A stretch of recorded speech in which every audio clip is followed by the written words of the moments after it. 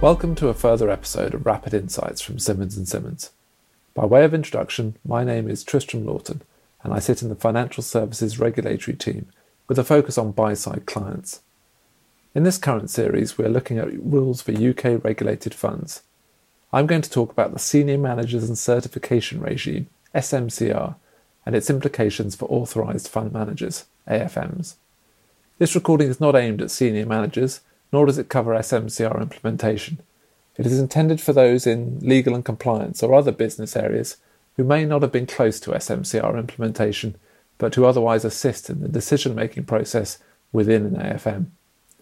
SMCR is a useful overlay to understand to ensure that appropriate governance is adhered to and the decision-making process is robust. So what is SMCR and how does it apply? SMCR is an accountability framework which is intended to ensure that every part of an authorised firm's business or activities has an identified senior manager with overall responsibility for it. Its aim is to reduce harm to consumers by increasing senior managers' accountability, raising standards of conduct in the industry, and ensuring that firms and their staff can clearly understand and demonstrate where responsibility lies within that firm. I intend only to cover senior manager accountability requirement for this recording. This covers board members, executive committee members, and other managers who require FCA pre-approval. There is no one-size-fits-all for SMCR implementation. Every firm's governance structure will be different. Furthermore, the rules and requirements differ depending on whether the firm is a core firm, an enhanced firm, or a limited scope firm. An AFM will either be a core firm or, depending on criteria such as AUM, an enhanced firm. So first, some background. The FCA require any person fulfilling a senior manager function to be approved by the FCA as a senior manager. Senior manager functions help the FCA to identify senior decision makers in a firm and to make sure that firms clearly allocate responsibility to these people. Examples are the CEO, the chair of the board, executive directors, as well as required functions such as the compliance oversight function or the money laundering reporting officer. So every part of a firm's business and activities must be identified and responsibility assigned to a senior manager for which they will be personally accountable. In addition, the FCA has a number of prescribed responsibilities which must be allocated between a firm's senior managers for which they will be personally accountable. These are identified by letter or letters. For example, responsibility for developing and maintaining a firm's business model is prescribed responsibility T. Safeguarding and overseeing the independence of the internal audit function is prescribed responsibility J. AFMs have a specific prescribed responsibility ZA, which was introduced under the FCA's Asset Management Market Study. The senior manager with prescribed responsibility ZA is personally accountable for the AFM and its board complying with the value assessments requirement, the recruitment of independent directors, and the duty to act in best interests of investors in the funds, which is shorthand for a more specific list of requirements that differs slightly between UCITS and AIFs. If the board of the AFM has a chair, the prescribed responsibility must sit with the chair. AFMs are in a unique position as solo-regulated firms, having a sector-specific prescribed responsibility. It is important that you don't lose sight of this enhanced focus on investors' best interests at the heart of an AFM's governance structure.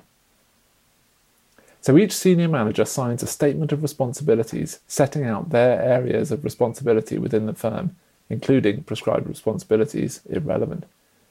Enhanced firms are required to have a responsibilities map, a single document setting out the firm's management and governance arrangements, how prescribed responsibilities have been allocated, who has overall responsibility for an activity or business area, details of reporting lines for individuals and committees, and how any other responsibilities have been shared or divided between different people.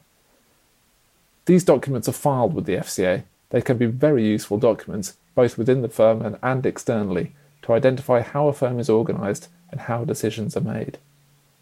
Every senior manager is also subject to a statutory duty of responsibility, which means that if something goes wrong, the FCA will identify the senior manager with responsibility for that part of the firm's business or activities. This can be done via the Statement of Responsibilities and, if relevant, the Responsibilities Map. The FCA will then consider whether or not that senior manager took reasonable steps to stop this wrong from happening or to mitigate the effects. it would be for the FCA to prove that a senior manager has failed to take such reasonable steps. So what does this mean in practice, for example, when considering a decision that needs to be made in respect of a fund? The first step is identification.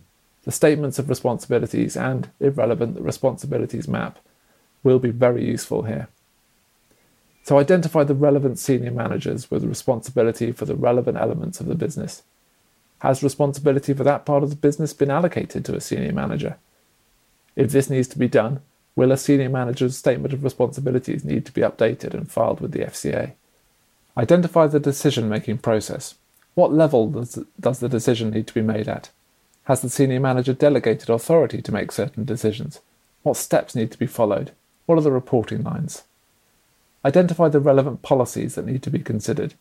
Are these up to date and fit for purpose? Will a policy need to be amended, or will a new policy need to be put in place? What individual or committee is responsible for a particular policy?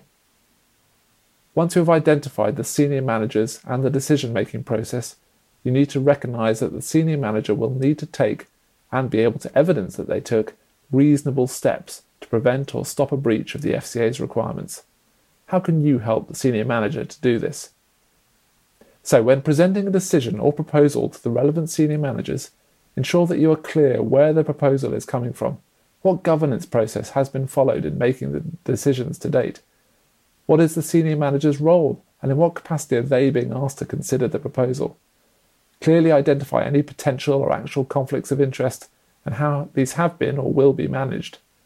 The senior manager will need to understand and be able to demonstrate their understanding of their role and responsibility and how it fits within the firm's broader governance.